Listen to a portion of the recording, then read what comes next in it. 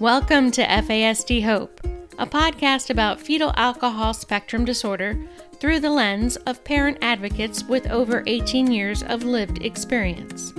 FASD Hope provides awareness, information, and inspiration to those people whose lives have been touched by FASD. And I'm the host of FASD Hope, Natalie Vecchione. Welcome to today's episode.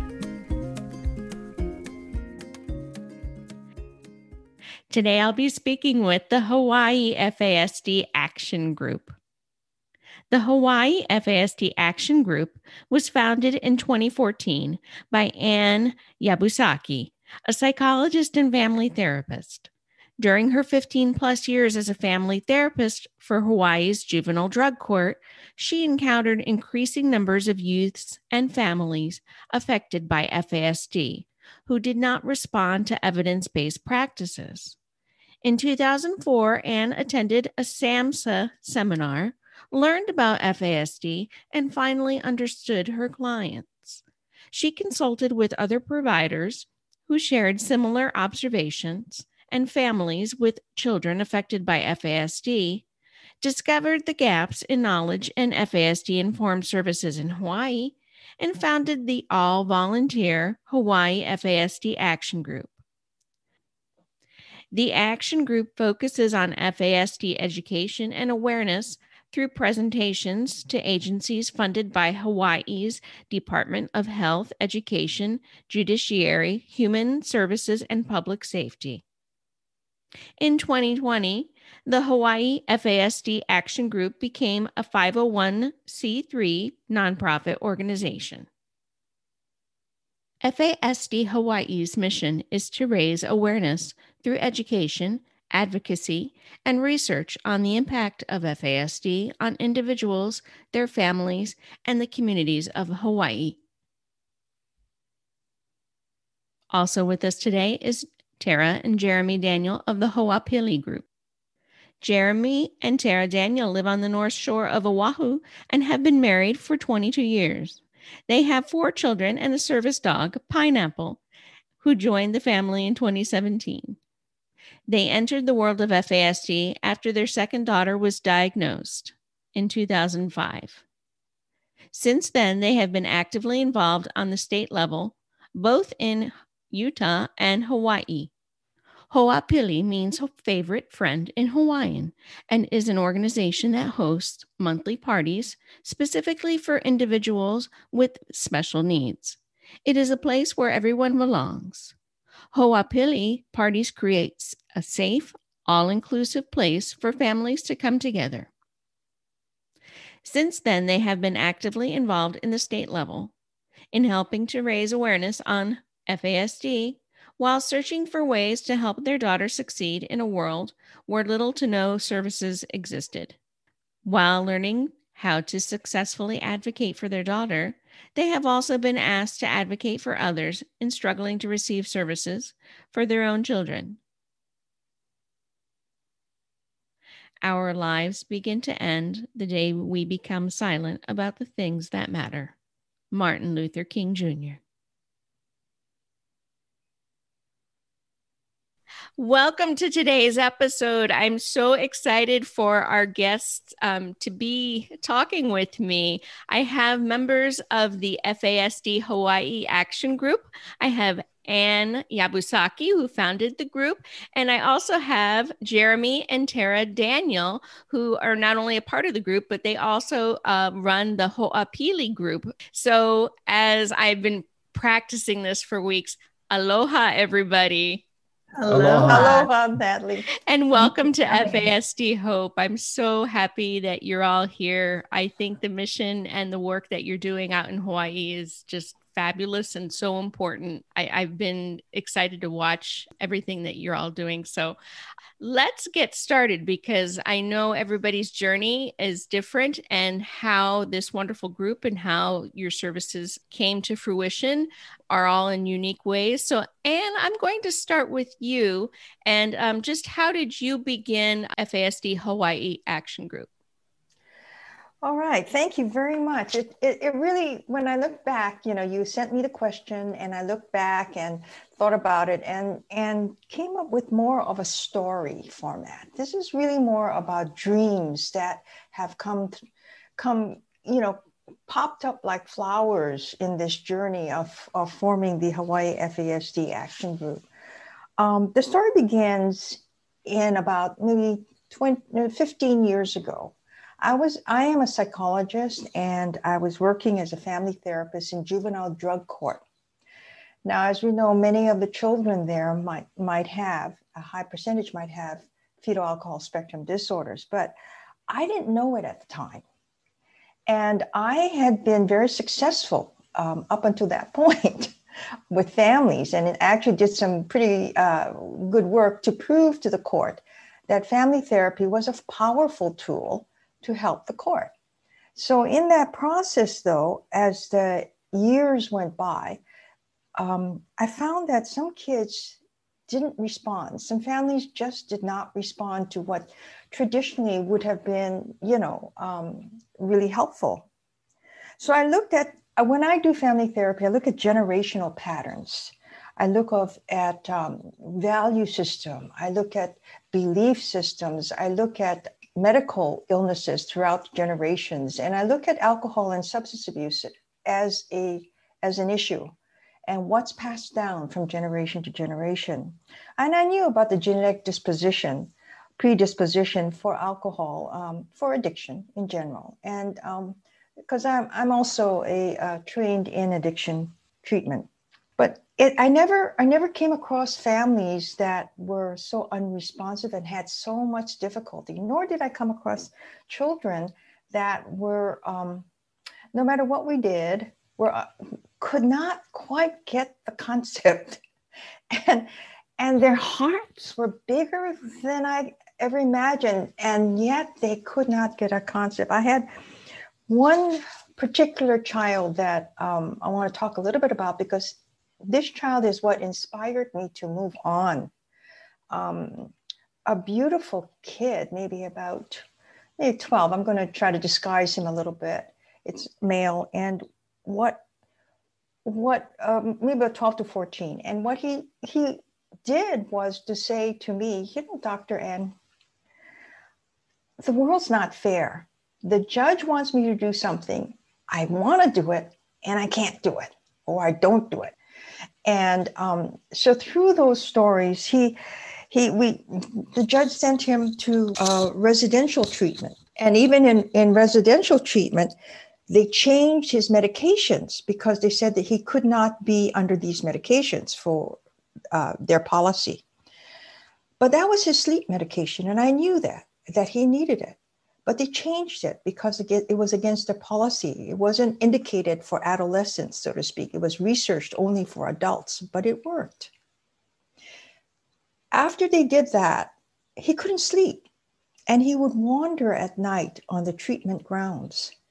And they couldn't understand, and he was, quote, restricted for, all kinds of restrictions were put on him. He broke into the counselor's room one evening late at night, and he took a bong, one of those addiction bongs. And he, came up to me and showed it to me when we had our session, and he would say, I'm going to bust him. I'm going to bust the counselor. And I said, no, wait a minute. You broke into somebody's office. You're the one on probation, and maybe it doesn't belong to the counselor. Maybe it belonged to a client. So how do we know what to do with it? So I spoke more slowly because I was beginning to understand him. I spoke simply and concretely about ideas, and he seemed to begin to take it in, but I didn't know if he really understood. So we decided, I said, well, you decide whatever you want. I'm not going to tell the judge about this. You decide, because I know you'll do whatever you think you need to do. And so the next week when I went back, I asked him, well, what did you decide? And he says, about what? And it was as if he forgot about the whole incident. And I said, about the bong. And he said, oh yeah, about the bong. And he said, well, I threw it over the fence to the neighbors. Oh, okay. And that was the last of it. And we didn't have to discuss it. But what was constantly impressionable to me was the fact that the way that he thought and the way that he reasoned and the way that was his memory function. And I was also trained as a neuropsychologist. So all my training from 35 years ago came back to me. And I was saying, I am dealing with someone who is neurologically impaired. I must be, because I did brain trauma work with people with accidents who have been in car accidents. So I went back and I went to my first training in 2004 on fetal alcohol spectrum disorder. I had never, I said, the history of addiction in the family is strong. There's got to be a link. So when I went back, that's when it kind of dawned on me what was happening and how it impacted the brain. And I learned so much from those sessions that I went back to the courts and I said, we've got to change our whole procedures. And who am I to speak to the judge like that, and say, who am I to tell the probation officers what to do? But I said, I for the sake of my children, I've got to do this. So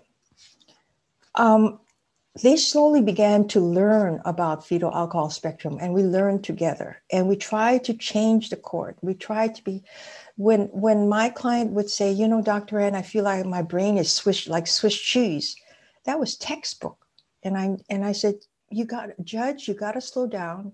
You got to make your directives more concrete, put them in pictures, and start to change the court. But what I also knew was that these children or families would be graduating from the court. So we needed more systemic help around them. And when I went into the field to look for what was available, intensive in-home, family therapy that went to the home, none of FASD informed. And I realized that the interventions wouldn't work if not be punitive to the child and to the family. That's when I got mad. When I get angry that I can't help somebody, I go into dream mode. And that dream was that I'm going to help create services for these families and these kids. They don't deserve nothing, that we've got to do something. And so that was the second dream, is that I called colleagues and say, what do you know about this? What have you been doing? Where do you get the help? How do you refer clients? How do you get the evaluation? How do you get the assessments? How do you, who does them? So all these questions, and these people said, we have the same questions. Let's get together. So we got together in about 2014, 2015. By 2014, I was giving a lot of talks on FASD, trying to, going into the schools, going into the graduate schools and so on, and trying to get them to change their curriculum, to put this into their curriculum. But what happened was then, that's when in 2015, Hawaii FASD Action Group was born, so to speak. They wanted to make a difference too.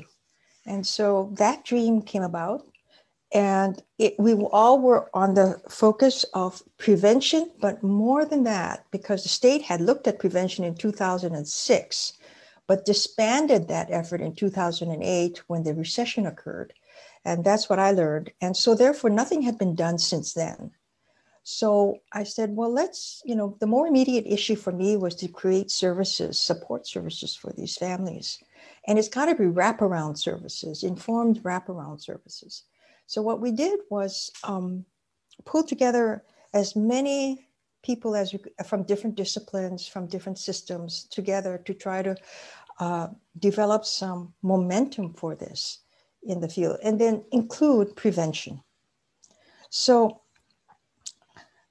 our next dream was to educate everyone, to create the awareness, to create the consciousness of this ignored, invisible population. And so, but we realized that, we were providers and we were doing this for the parents, and the parents needed to be a part of this. and that they need to be the driving force of this. They need to inform us what helps most. They need to be the drivers of this group. And so we gradually, in this, we found Tara and Jeremy, and I'm so grateful to them. We found Ginny, right, who's also a member, was in 2006, very active at that time. And she joined us. And then now we have more families. And as I identify more families and try to get them some help, I refer them to our FASD Action Group Caregiver Parent Support Group. And through them, they're getting the education and they're getting the support that they need.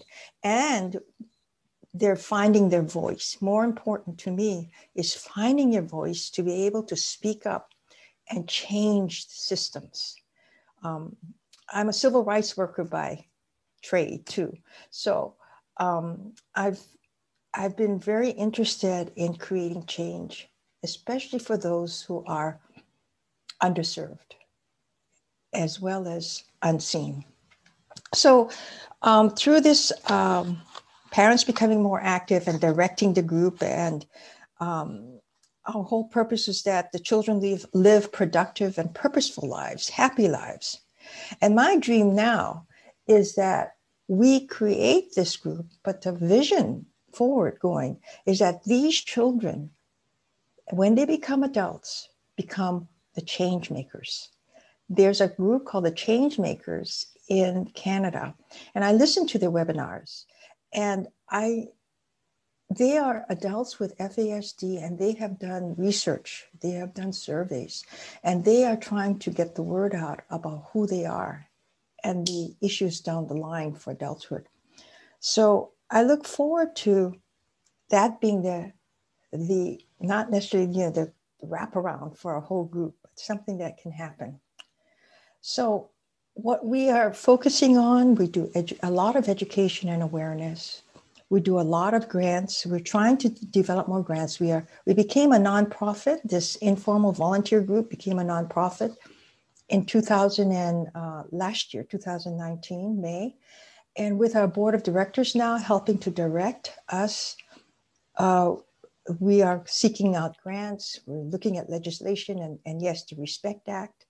We're trying to rally the parents to help and create a community around these acts. We'll go to Brian Schatz. He is our senator from Hawaii, and we will ask him to put it on the calendar. And we have a board of directors fully, actively involved. So what more can I say except that it's been a journey. But, the dream continues for all of us. That is a wonderful, wonderful story. Oh my goodness. That just hearing the very beginnings and what you saw and having it turn into this wonderful group and support, and just you really, as a parent of a young adult with an FASD, I love to hear you say that adults and young adults with FASD, they can be the change makers. That inspires me because, and I know I'm sure Jeremy and Tara feel the same way, that, if we can not only help empower our children who will become adults, young adults, but also advocate them and have them be that change, that cycle hopefully can stop, or at least slow down, because we know, as parents, as professionals, that alcohol and substance abuse is systemic and it is a public health crisis, and especially FASD, because we know that out of all of the substances, it's the most harmful to an unborn child. So I am just so thankful for that story, Dr. Ann. That's amazing. Turning FASD Hawaii into this strong nonprofit, and you have made all these alliances and everything. So that is wonderful. Thank you so much. So I'm going to ask Jeremy and Tara to share a little bit about their story and how they started from parents to advocates to now, being involved in this wonderful state advocacy. Yeah, so we entered the world of FASD when our second daughter was diagnosed We were in the room when she was born. We were there with her birth mom. No, anything that showed up in the hospital, the APGAR scores were all completely normal, brought her home. She was happy and slept through the night at like 2 weeks old. And then at about 6 months, we started noticing she wasn't hitting a lot of her milestones. And so at her 6-month appointment, I shared my concern with our pediatrician and just said, I'm not quite sure what it is, but my gut just says there's something that's just off. She's not hitting her milestones. And I remember he said, well, if she's not sitting up by 9 months, then we'll look into, anything further, and immediately ruled out autism because she was so social and made eye contact. And that was really all they could rule out. And then it was kind of like, all right, well, let's wait 3 more months and see. So at her 9-month appointment, she was sitting up. But we worked on sitting up every day from that 6-month appointment to the 9-month appointment for hours a day. And by we, what she really means is mom worked with her. Let's just be clear where the credit goes. But she was just very dedicated in helping Briar hit those milestones because we knew that they were so important. We knew that, we wanted to do everything that we could so that developmentally she didn't fall behind. We didn't really know what we were encountering or dealing with at that point either. So at 9 months, we were at the doctor's, back to the 9-month well check, and she was sitting up and fine, but there was just something in my gut. I just knew as her mom that there was something that we were missing. And our pediatrician was wonderful, and he just kind of ruled things out and just said, okay, we'll just keep watching her and see what it could be. And then at about 12 months, a coworker of Jeremy's knew that we were trying to figure out what was going on. And he mentioned fetal alcohol syndrome to him. He said, maybe she has fetal alcohol syndrome. And I remember Jared calling me from work and saying, I think I know what it is. I think Briar has fetal alcohol syndrome. And I had never heard of it in my life, had no idea what that was. So I Googled it, which is the worst thing any parent can ever do. And everything I found said that she would end up homeless, in jail, as a prostitute, or addicted to drugs. And I also found when I was reading that the only way to diagnose it was to have history of the biological mom. And so I pulled out our health history, and on there, her birth mom had written that she drank daily for the first 4 months of pregnancy. So with that health history, which we will be eternally grateful that she was honest in that health history, we were able to take it back to our pediatrician. And then at 16 months, she was diagnosed with PFAS by a geneticist. But after reading the options, basically, that she would end up homeless or in prison or as a prostitute or addicted to drugs, we just made the commitment as her parents that we would do everything possible from that day forward to make sure that she never became one of those statistics.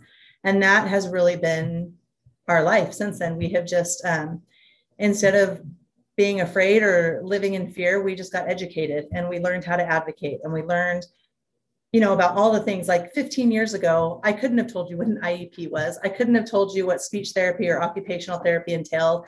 I had no idea what brain-based parenting was. So all of these things that we had to learn, we learned, and we were able to accommodate and make life possible for her. And I just want to add something that's maybe a little bit of a digression, but we'll come back on point. I just want to say that I'm so grateful for the Dr. Ann Yabusakis of the world and her husband, Ken. They are phenomenal. They are phenomenal. These people are angels. You heard Ann's heart as she was sharing her journey, her story. They don't have to be doing this. And that's the thing that's always the most touching to me. And for you and Ken, I know you don't have to be doing this. You could be comfortably retired at this point. But it's when good people get involved and they share their skills, that's where just miraculous change can happen. And the other thing, and Tara and I just feel such gratitude for them. The other thing that I wanted to mention is that with our birth mother, Briar's birth mother, I think that education all around, like Dr. Ann was mentioning, is so important. It is a systemic issue.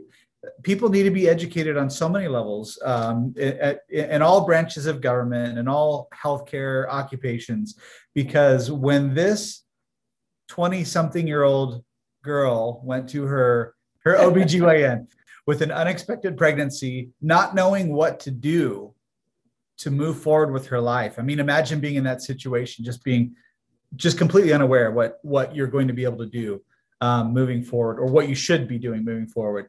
I feel that OB failed her at that time, because the OB looked at her and he said, "Do you smoke?"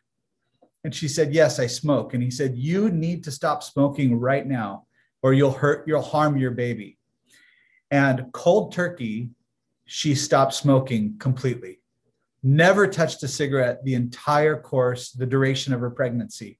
And it was a big deal, because as soon as she delivered the baby, she said, "Somebody wheel me out of here. I need to smoke." Right? Not once did that doctor say, "Do you drink?" And I feel like if he had, I feel like she would have had the same response. But he was uneducated. He did not ask the question. And she did not know that her actions would have such a detrimental effect on the unborn baby. So again, Tara and I, we just feel such gratitude for Natalie, for you creating this voice in the world. And again, for the Yabusakis and people who are involved and are courageous enough to share their stories and to kind of move beyond their comfort zones to educate others and to give their time. This is a big issue. Dr. Ann and us, we've talked with Dr. Ann and Ken many times about how this is a civil rights issue. There's so many people being impacted by these FASD complications that we need to do something. So thanks to both of you. I'll get back on topic here, but I just wanted to just kind of add my color commentary there.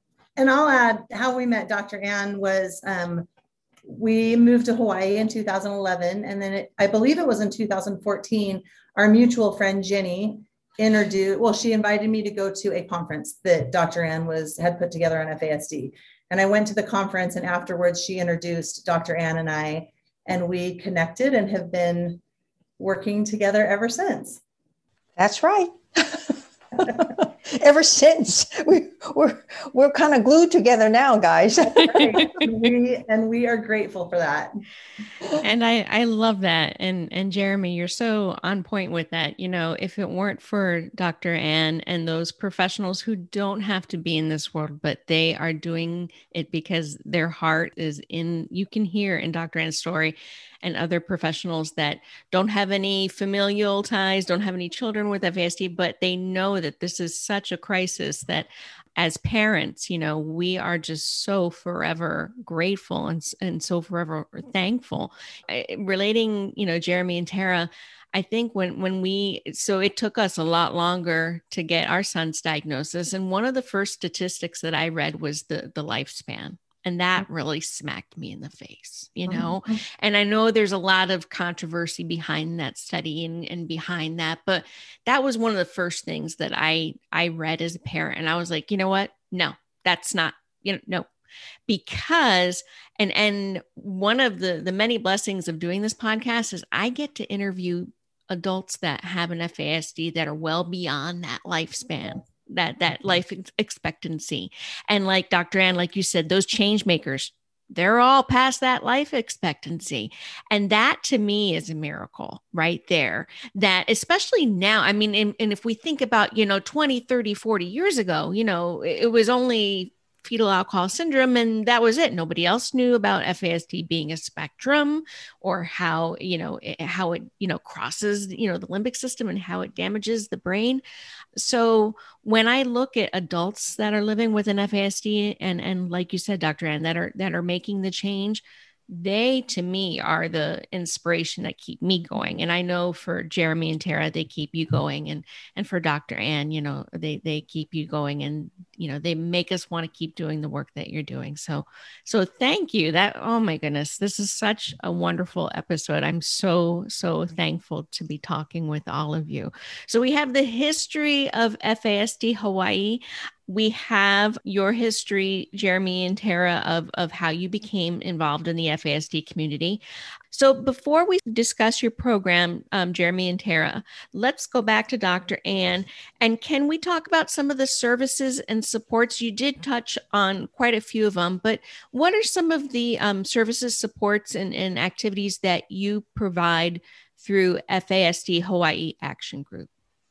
Well, the primary service right now is education. What we're trying to do, we're trying to get some grants to be able to formulate to tweak some of the curriculum that are out there and make it unique to Hawaii and its population, make it culturally appropriate, base it on different populations. For example, those who work with the criminal justice system, or those who work with the in the Department of Education or Department of Health, what unique challenges there might be. And the parents are going to be involved with that. But that is interesting because I have been able to get some agencies willing to try out the curriculum. So they're willing to, we're going to train the trainers. This is our idea at this point. We don't know if we'll get the funding, but we're going to train the trainers, and they in turn will train their own staff. We will help facilitate, but they will learn to support and empower their staff so that we can develop a greater capacity and outreach.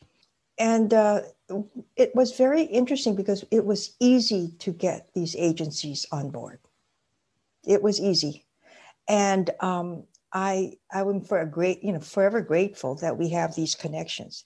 So education, the next part is that we wanted to develop a center for assessment and a method for assessment and resource center. Now that will be probably farther down the line, but we have been offered space to do that, if physical space, if we wanted. And we've been consulting with other physicians, neurodevelopmental specialists, and they are kind of steering us, back and forth. What's the best way to do this? But we want to increase the capacity. Most of them are saying that we have the capacity for assessment. We need to develop the capacity to treat and intervene and help and prevent. So we're going to focus our efforts on that point at this time. The other area is in legislation. One of our board members is going to take the legislative effort, as I said, and we are working with the RESPECT Act, as you had talked about earlier. We're going to get involved. We're getting the people and the committee assembled, and we have a champion to lead us. And but also locally, we have local people, legislators who are interested in and understand FASD. So I've been privileged to be able to go and brought Tara with me. We went and did a briefing for the legislature, I guess 2 years ago, maybe. And, but it's always an uphill battle, and we can never say it enough or often enough. We develop these big yellow t-shirts, bright yellow t-shirts that says invisible no more. And we wear them when we go to the legislature now. It's getting them to help support and create laws even. For example, waivers for Medicaid to help our children, to redefine, the IQ limits and waive the IQs, but for functionality only, for example, in determining eligibility for service. We are asking them to fund research projects so that we can at least get the prevalence of FASD in our state. We don't have a surveillance method, so we don't know. So I'm trying to develop bring in a screening project so that at least we can screen to see those who might be at high risk, and then at least present that to our funders and show them the prevalence of what you're dealing with in this state. So there are, research efforts, education efforts, service efforts. And what's interesting is that we do have the ear of the court. We do have the Department of Health is always interested in what we're doing, and the Department of Human Services, where child welfare services are there. They have come to us for help, and Department of Education has come to us for help as well. I wish they could do more, but they have their own systems. So we don't try to intervene with their systems. What I do is I would prefer to go around their systems. We develop it ourselves. We do it ourselves. I'm not going to rely on them. They have larger, more intricate, confining systems. And I don't feel that it's worth the fight. We want them as allies. We want them to cooperate with us. We want them to support us. So we will develop and be the forefront for them, and they can join us when they're ready. I mean, that's about it. That's a lot. My goodness. I mean, wow. I'm tired just listening to all of the work and action you've done. What an amazing accomplishment. Oh, Dr. Ann, we are so appreciative of you being in this community, and your husband, and just the work that you've done. Wow. And I love that you're saying you have the ear of people who need to hear. That is so important. Another guest a few episodes ago said that she is hopeful that the voices of people with FASD are finally being heard after all these years, Yeah. and like you said so eloquently, it really is an invisible disability. So many people, are so rely on the quote unquote face, but even then, even when you have a child that has the full FAS, even then it still can be an invisible disability. So, and those children that have those facial features, we know it's less than 10%, it's That's such right. a small amount. So I'm just so thankful that you are bringing this out there.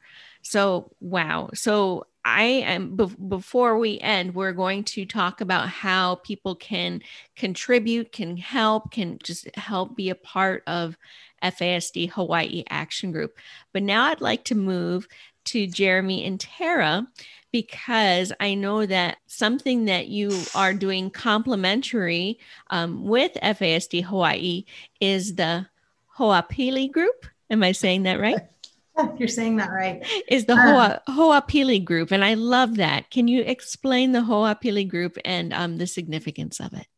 Yeah, absolutely. And one thing I'll add also to what Dr. Ann had just shared is something that I feel like the Hawaii FASD Action Group is so great at is helping parents get their voice. And Dr. Ann mentioned that earlier, but I think that, she'll be asked to go and speak to pediatricians or neurologists or the DOE, and I'll go with her. And all of a sudden, when you're talking about a specific child that they've called you in to get help on, and you do a training on FASD, or we find this because in our daughter's IEP, we have that anyone who works with her has to be trained in FASD every year.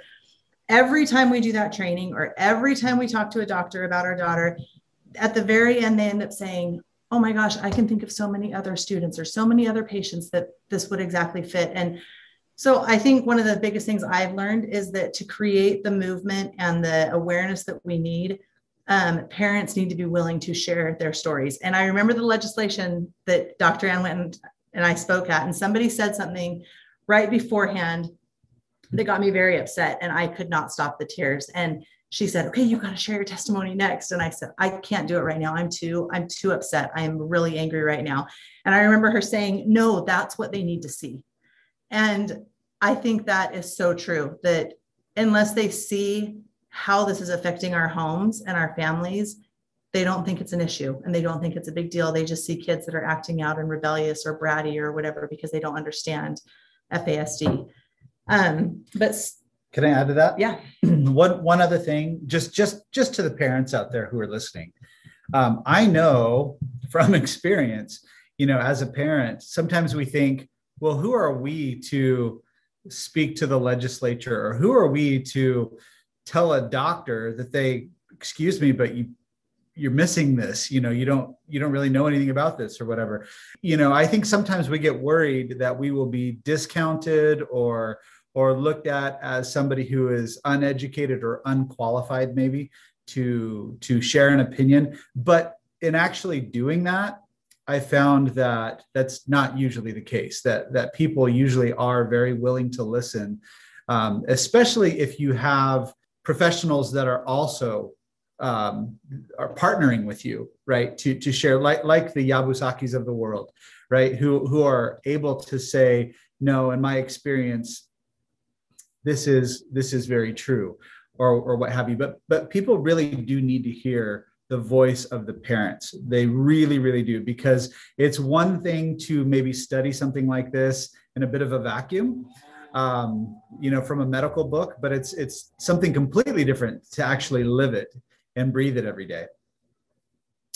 Okay, so Ho'opili. So in November of 2018, our kids had just finished spring or fall break, and we have 4 children. So at that time, they would have been 16, 13, bad at math. 9 and 5. Okay, there we go. So we had just gotten through fall break, and the whole fall break, I saw 3 of my kids running in and out of the house all day, nonstop, having late nights, going to the beach, going to the pool, having play dates, doing all these things. And our daughter with an FASD sat on the couch and did nothing, unless it was like a family activity that we had planned. And obviously throughout her entire life, we had seen this, behavior and this way of life for her, where she didn't get all the invitations that our other kids would get. And this time it just hit us really hard. And I was really emotional one day, and I just said, enough is enough. We are going to plan a party, and we are only inviting kids who have special needs. This is going to be their party.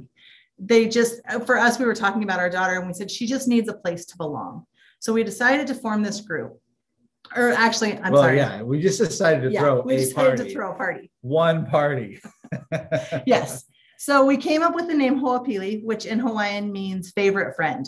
We wanted something that tied into best friends, and that was the closest word we could find. So Ho'opili means favorite friend, and the tagline was a place to belong. So we planned this party, and our idea was that we would send home an invitation to any child in our area who had an IEP. So I went to the school, and we dropped off invitations. And a couple of days before the party, I got a call from the superintendent who said, "Oh, this school just called me and informed me that you had dropped off invitations. And I'm sorry, we can't have those handed out to these kids." And I said, "Well, why not?" And he said, "Well, it's not inclusive. And our schools are all inclusive. And so if you want us to be able to advertise for this party you're throwing, everybody needs to be invited." He said, you can put it up on the bulletin board, and all the students can read it as they go from class to class. And we're like, these are the students that are never going to read the bulletin board. But yeah, it wasn't inclusive. That was just like, that was comical to me. And as parents, if you're raising a child with FASD or with any disability, you know full well they are not included in the school districts. And so my answer was, well, no, they're not invited. Actually, this is just for kids with special needs. And if you can't support that, we'll find out a different way, to invite these kids. So we just relied on word of mouth throughout the community. And we thought at this party we were throwing, if we had 5 kids show up, then we would have 5 kids show up.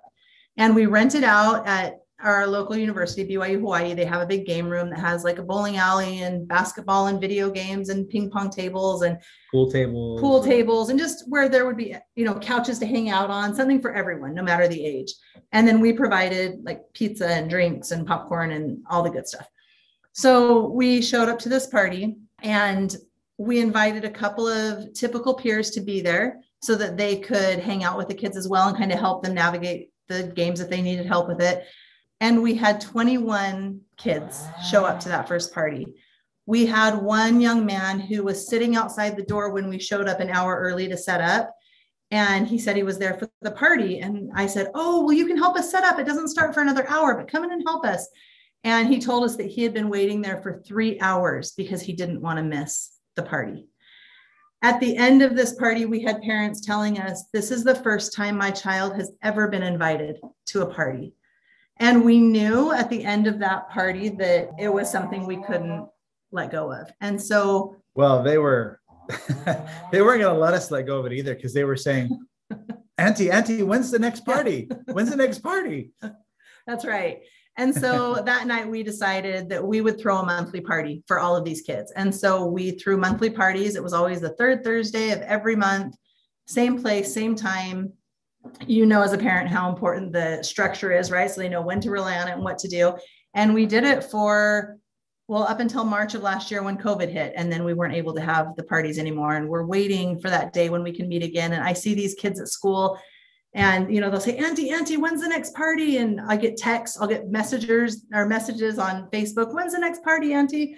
And we grew from, you know, we had sometimes over 100 people at these parties, and other months we would have in the 60s, and it just kind of would come, you know, we know that sometimes it works and sometimes it doesn't. But the greatest part about these parties is these kids come in and there is no expectation. They aren't nervous or anxious or worried about how they're supposed to act.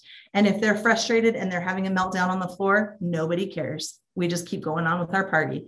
And parents can come and talk to other parents and not have to have their eye on their kid the whole time, because they know they're in a safe place where they are loved and accepted. And it has just been a really amazing experience. What I think is really interesting too, I love, Natalie, that this is a faith promoting podcast. And in 2018, that was the roughest year of our entire lives. Our daughter the behaviors got really hard. It just got to a whole new level where we would wake up every day and I didn't know how we would possibly make it to the next day. And I don't believe it's by chance that these parties happened at the end of that year. I think that it was one of those tender mercies and one of those miracles that God said, okay, yeah, it's been really hard, but look, we're going to put this in play and you're going to meet all these other families that are right there with you and that understand it and that get it and that can be friends with your daughter. And I think that God is in the details, right? And so when we do our part and we do what we can, and then we can rely on him to make up for the other part, then those things happen and miracles are created. And these parties have just become, they're magic. You know, they just come and see these kids interact, and it's been really, really wonderful. The karaoke shows that happen, the celebrations, the dance celebrations that happen after somebody rolls a strike. I mean, they are remarkable. You have to experience one of these. They're amazing. I wish we had them here. Oh my goodness. I wish that was, and first of all, oh my goodness, Jeremy, the inclusion remark, that sounds like something that would be said by, you know, I'm not knocking administrators out there, but that just sounds like something, yeah, it's not inclusive. And yeah, okay. That's where you wanted to do the, you know, face palm thing. But I really, yes, Tara, for us and for parents and for professionals, anyone on this journey, you know, there are so many miracles that we see and that we sometimes, especially parents, and I know for me, our rough year was 2017, you know, the year we finally got our son's diagnosis. I think in those darkest times that God shows us that. And I've been using this analogy a lot that someone else on another show told me. You start out as a victim, but then when you learn, like Dr. Anson, when you become educated and when you learn and when you have that fire, that passion for advocacy, then you become a victor. And then by your faith, you become a vessel. And that's how I feel like I see what you're doing. I see what Dr. Ann and her husband's doing. You know, I pray that that's what we're doing with FASD Hope is we're a vessel. You know, I really feel like our faith has made us, okay, how can I help others? How can I serve others? You know, we all know that this is a lifelong disability and it's a lifelong journey. So, you know, you're going to have some great seasons and then you're going to have some not so great seasons. So we know that not only our faith, but also the support that we get from each other really carries us through. And so I'm so thankful that you're bringing that up, because a lot of people out there who listen and we get emails from family members. In fact, I got one today and it was just so amazing. I said, you know what? I love that you end your episodes on hope, because parents, we need to hear that. And that, oh my goodness, I thought I was going to cry, you know?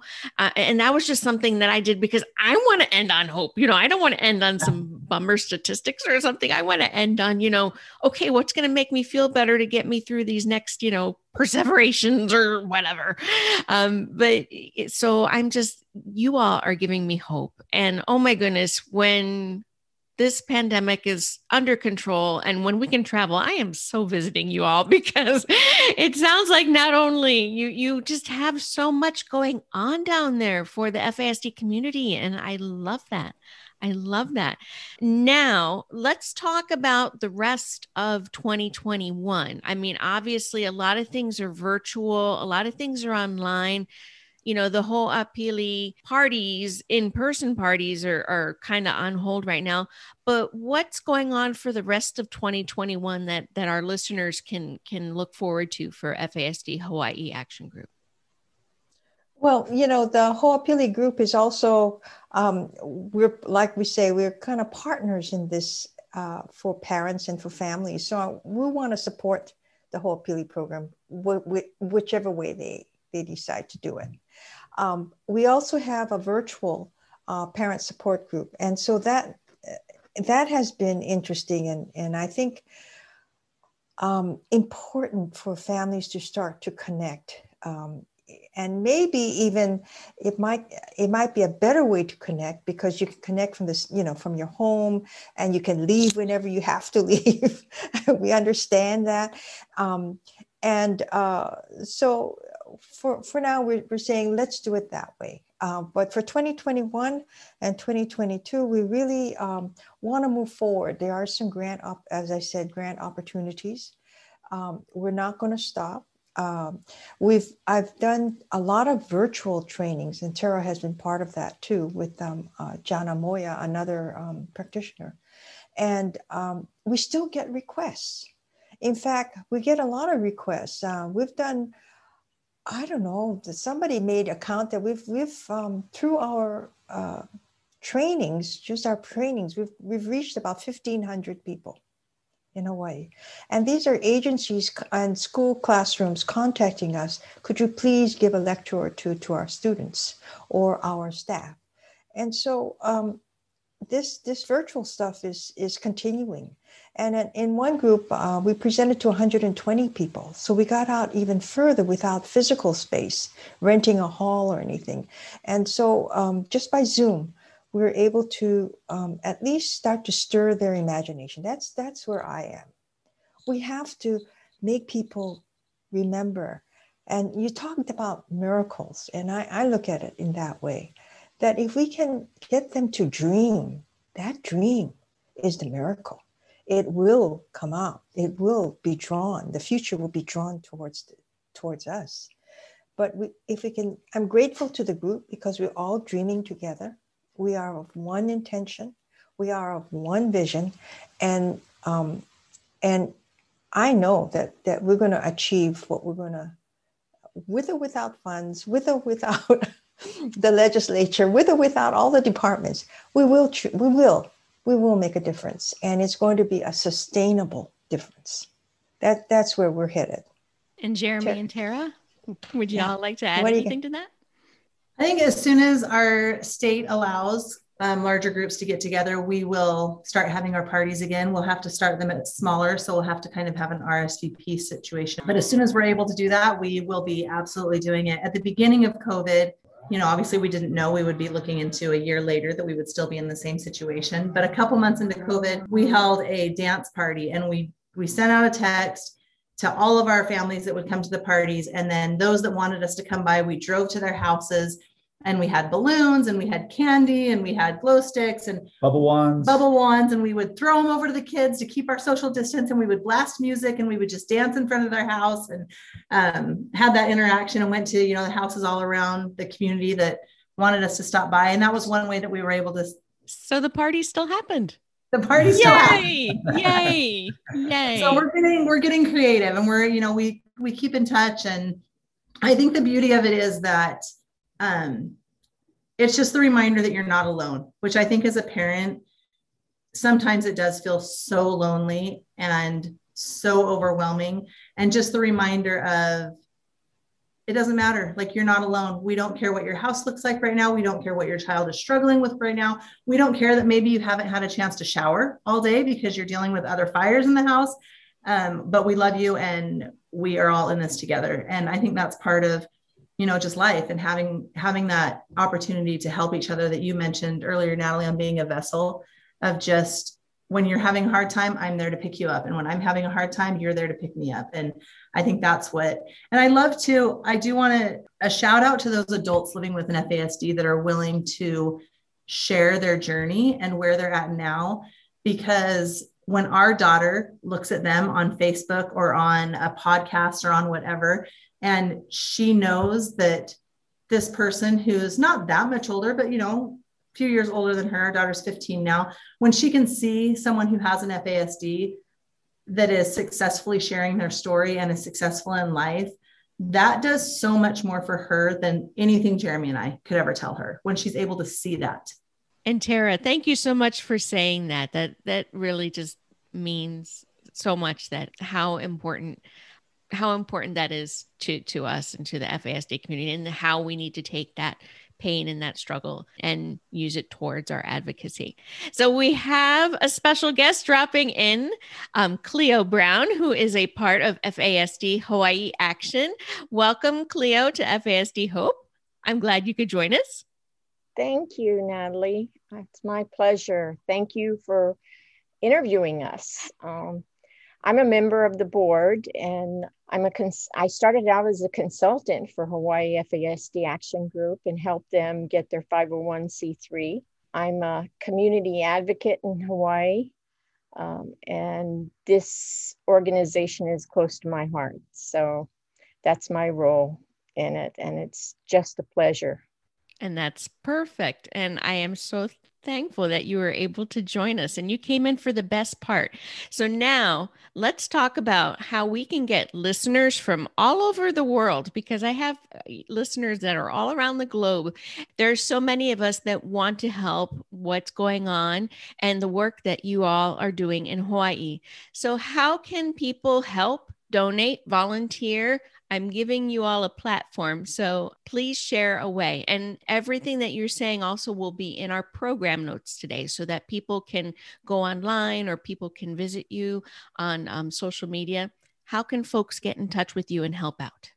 I think I'll let Cleo be our spokesperson on that one. She's the tech person and the one that helped organized us, and she's being a little bit modest here. And I really want to play up her skills. I mean, she has been the backbone for helping us become organized. I mean, I have no idea about nonprofits, but she comes with a business background. And so she helped set up the website and interacted us with social media and reach out to other people. So Cleo, go ahead and they can go to our website. It's hawaiifasd.org. We're also on Facebook at Hawaii FASD. And we do have an Instagram as well that is under Hawaii FASD, but it's not as active as the Facebook page is. For donations, they can donate through our website. And we would very much appreciate it. And we are an appointed 501c3 in the United States by the federal government. So your donations are tax deductible. There's also on our website, you can email us.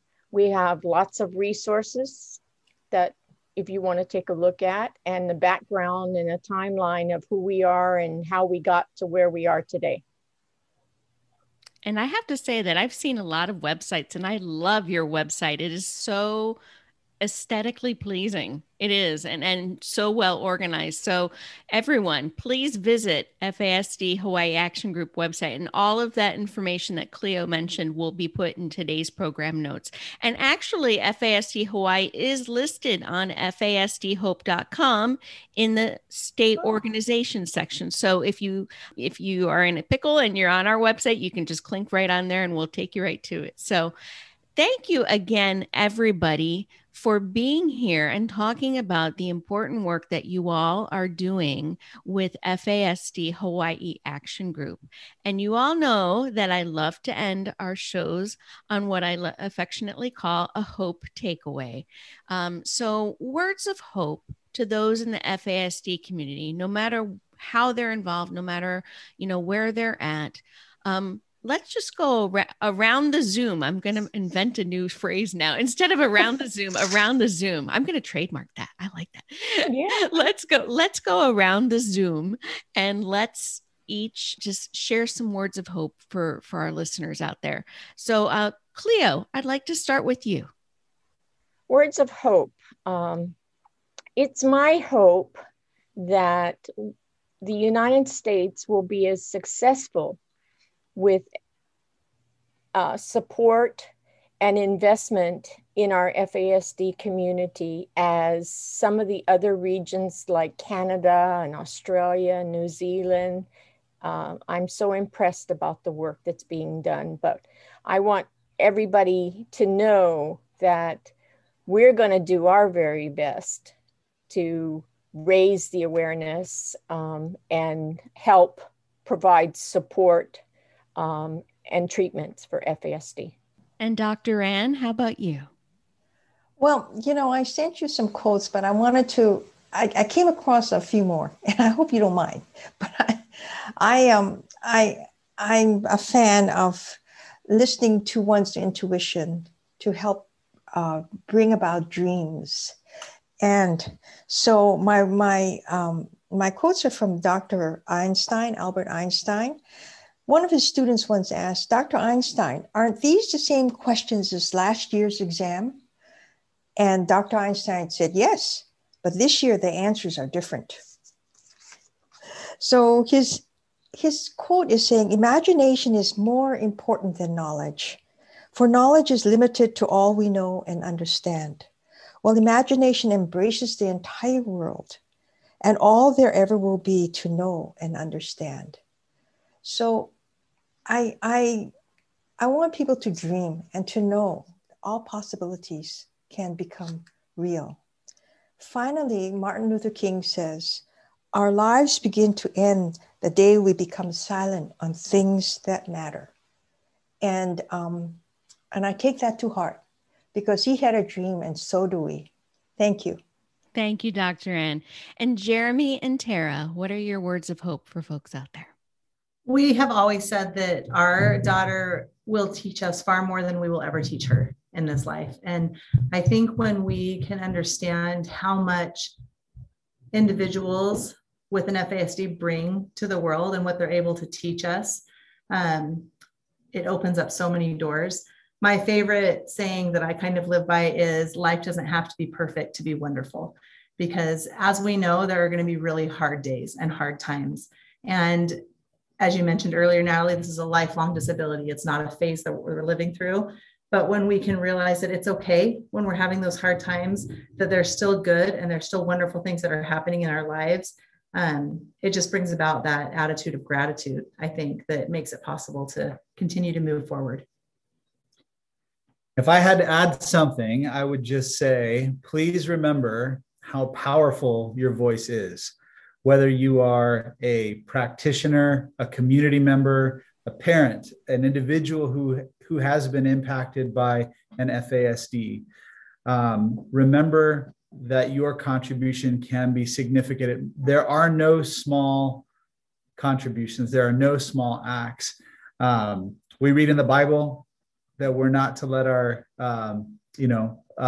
not to cover our light, right? Let our light shine. Don't hide it under a bushel. Do what you can do, and the power of you eventually becomes the power of us. And us working together can accomplish a lot of things. Such wonderful words of hope and such beautiful inspiration from such a beautiful place. Thank you and mahalo to FASD Hawaii Action Group. Thank you, Natalie. Thank you. Thank mahalo. you, Natalie. Mahalo nui loa from us. Thanks again for listening to FASD Hope with Natalie Vecchione. If you like our show and want more information, check out fasdhope.com, or please leave us a 5-star rating and follow us on Podbean, iTunes, or anywhere you get your podcasts. Make sure you join us next week, and remember to be informed, take care, and always have hope.